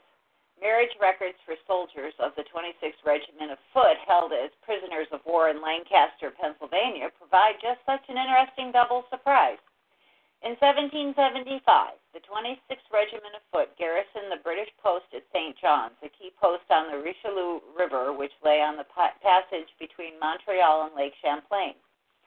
Excuse me. In November, the garrison was overpowered by an American force sweeping northward that would also take Chambly, Montreal, and then lay siege to Quebec. Most of the 26th Regiment was captured at St. John's or along the river. These prisoners, along with prisoners from the 7th Regiment of Foot, were sent to Lancaster, Pennsylvania, some 400 miles away and far from any of the war's front lines. The prisoners began to arrive in Lancaster in early December, about a month after they were captured. They soon began to get married in the town St. James Church. Comparing the maiden names of the brides to names on muster rolls and prisoners' lists, we surmise that the prisoners met most, if not all, of the brides after arriving in Lancaster. The names don't indicate that they were daughters or widows from within the regiment. It was no surprise that British prisoners of war married local women. In fact, that was completely expected. What is surprising was the number of marriages, 16 in a one-year period from December 1775 through December 1776. The marriage records inexplicably list one man as belonging to the 47th Regiment, but he is on the muster rolls of the 26th Regiment. An additional 7 marriages involved men listed simply as a soldier. None of these can be correlated with certainty to the men of the 26th Regiment.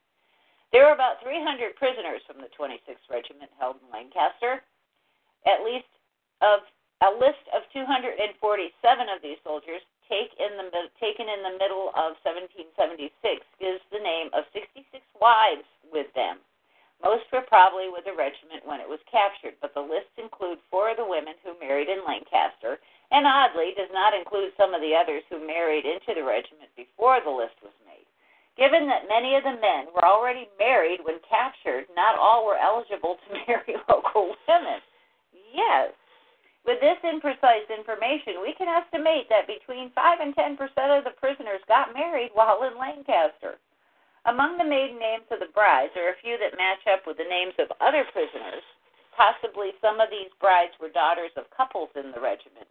We don't have enough information to know how many, if any, of the brides were already in British military families. One new bride's last name matches that of a prisoner who enlisted in the American Army. Did he abandon his wife, prompting her to marry another soldier of the 26th Regiment, or is it just by chance that they had the same last name? From other sources, we know that British soldiers who married local women were liable to desert from the Army when an opportunity arose in order to stay with their wives. Also, whenever British prisoners of war were exchanged or released, some of them deserted instead of returning to the Army.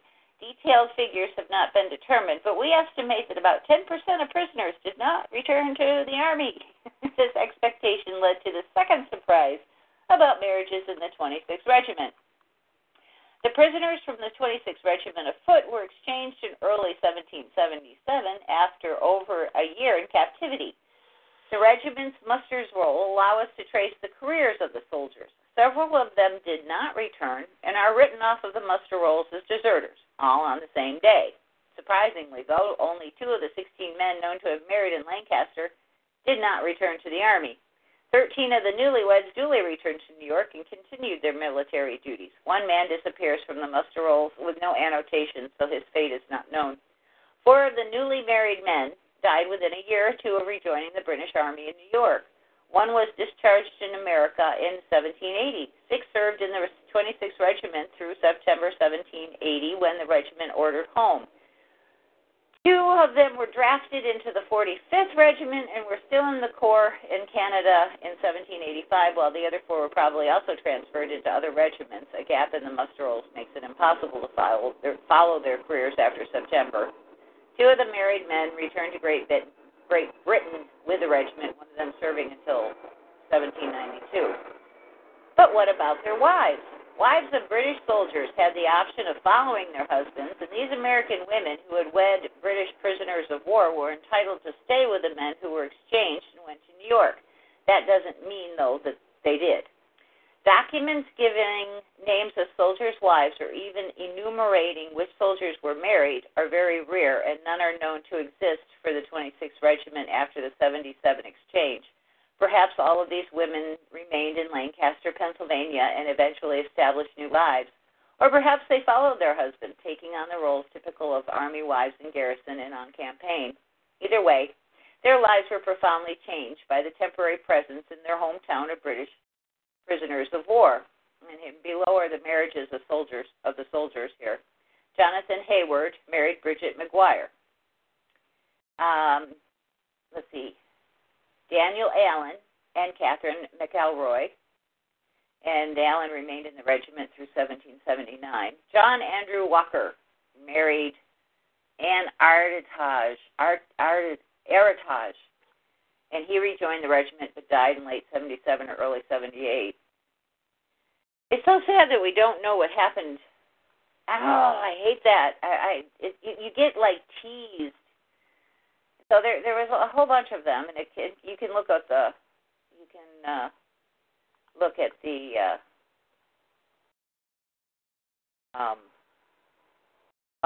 blog post. And if you would like the book British Soldiers American War, you can get it, and he has the link on his site. And I really want it. I just can't afford it right now. I have to wait for it to come. That other sellers part of Amazon, where you go to the used bookshop. But it looks very good.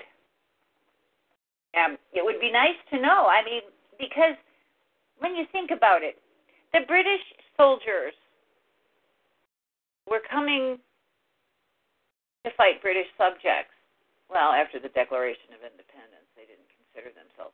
But they had no knowledge of what an American colonist was like, except what they had heard either, through the newspaper articles or people who had been there. And they weren't, thought really very well of in England, unless you were chosen Brits. You didn't matter. Well, you bring up a really good point, because the women here in the colonies were so much different than the women in Europe. And they were totally taken back by, I can just imagine, by not only their beauty and grace, by their intellect and their, the way that they thought, because we were rugged individualists, Yeah, I imagine they were surprised. Yep. I imagine also that if they met, well, now it depends on which class you're talking about. A lot of either way, our women were independent. Well, they were. they weren't as tied to societal mores as much as in England. But a lot of these you have to remember that. It must have been a whole new world to the mercenaries, the ones that King George brought in from different countries, like the Hessians and the armies for hire that he brought in. But I would love to have been able to spend some time in London and then go to America back in the day, during this time, just to see. Because, the aristocracy here, the American aristocracy, they did try to favor English styles and things. They tried to keep up with England, and of course they were behind. So when the English aristocracy, the British, the Londoners, or parliamentary people, the upper, what do they call that? The upper crust came over to America when some of them did.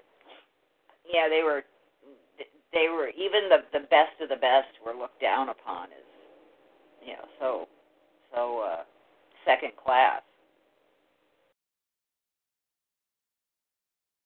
Was we were rough around the edges, even the ones that were the Peggy Shippens and the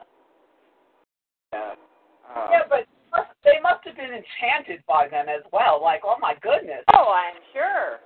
Like I said, back in the day, back in the 18th century, a woman could tell a dirty joke and it went over well. Not really disgusting, but, a little risque. Risque was okay. More so than in the next century. Much more so. Flirted. They flirted. Yeah, and also we were Christian. Oh, yeah. So were the Brits. Yeah, but they weren't Christian like we were Christian. Oh.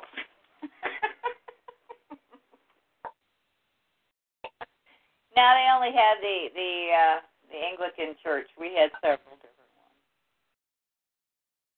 We had a bunch of churches. Oh, we did. Anyway, I can get one woman in, and then we can do our little spiel to end the show. Anne Hennessy, 52nd Regiment of Foot. When Boston was besieged by a nascent American army in 1775, the British garrison, in order to adopt a war footing, allocated a single barrack building for soldiers' wives rather than the usual mode of allowing them space in the barracks of each regiment. So you notice the different ways they're doing things. We just described the huts they lived in, and some of them lived in regular housing, and now these are going to be living in barracks. So there was all the different ways that these women were housed. Why would their husband's rank? Yeah.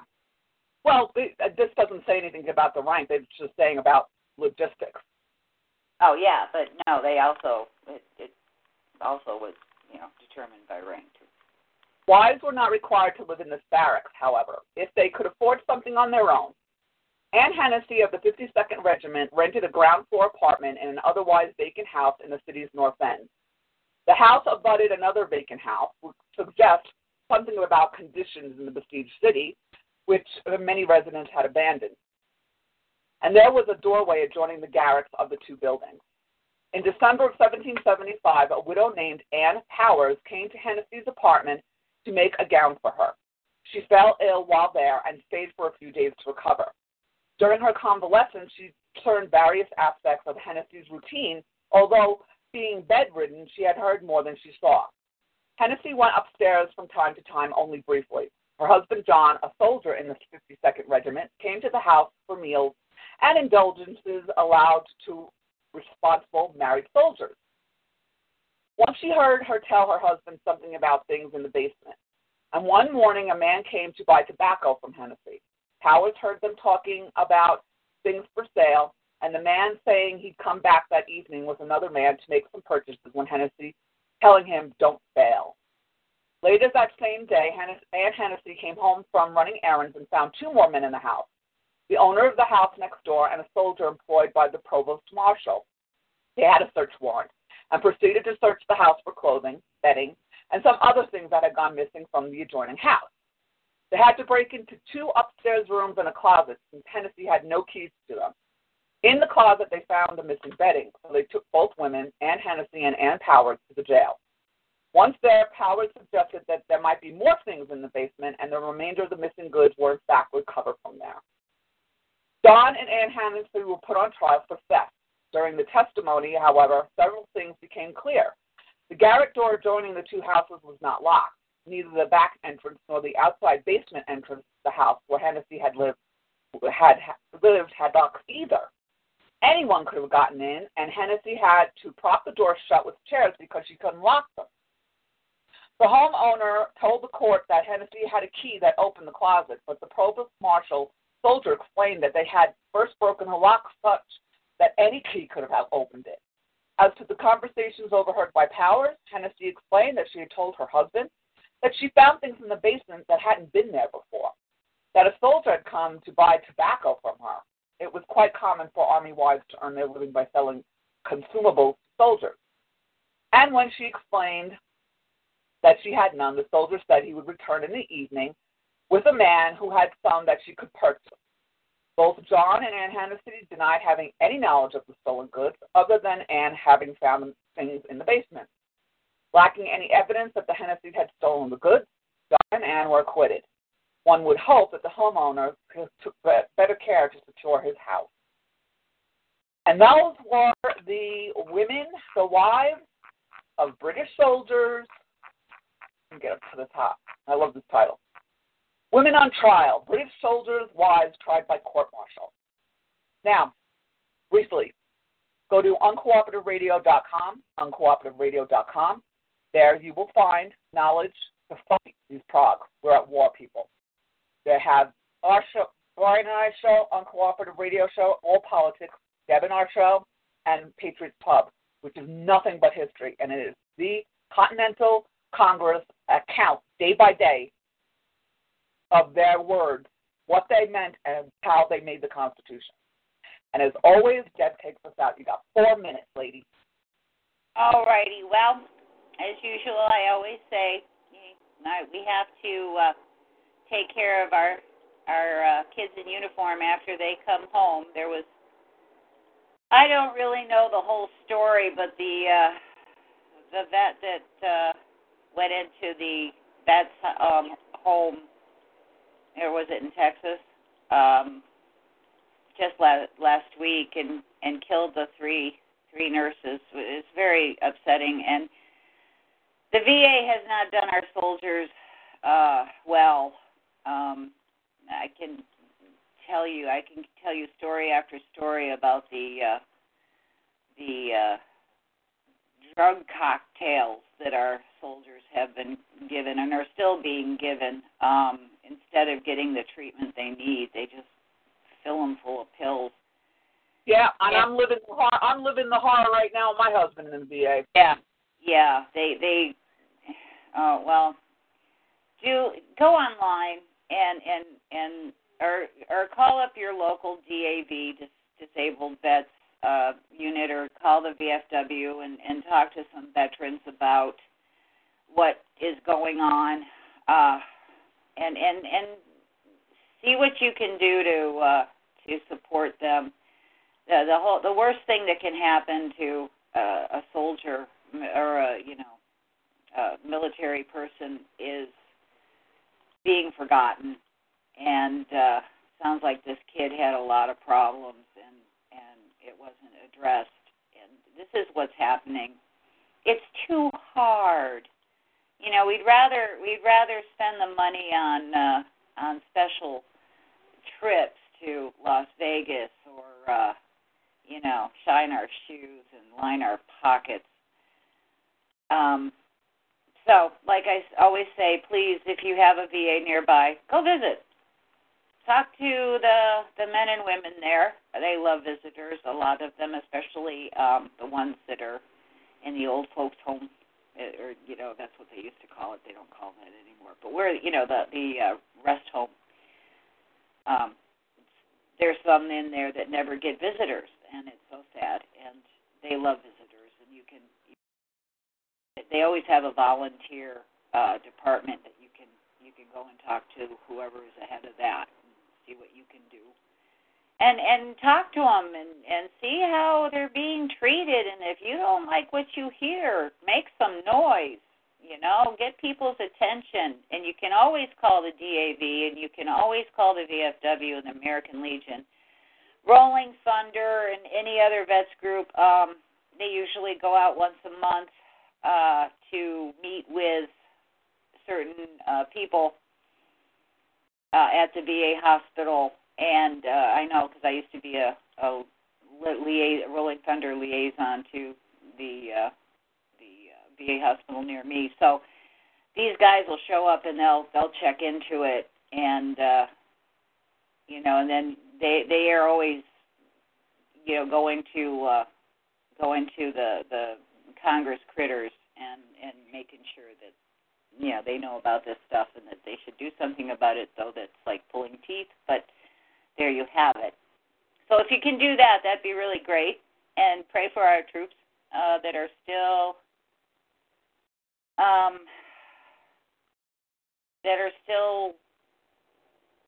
going out to shithole places and dangerous places and places we don't even know about. So, and with that, I say thank you very much for stopping by, and I hope you enjoyed the show. And as always, God bless you and God bless this country, and may our leaders have wisdom from above.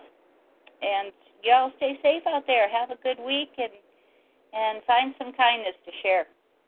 And we'll hopefully see you next week. We made it 2 weeks in a row. We're doing good. We're on a roll. Thanks so much for stopping by. Good night and God bless.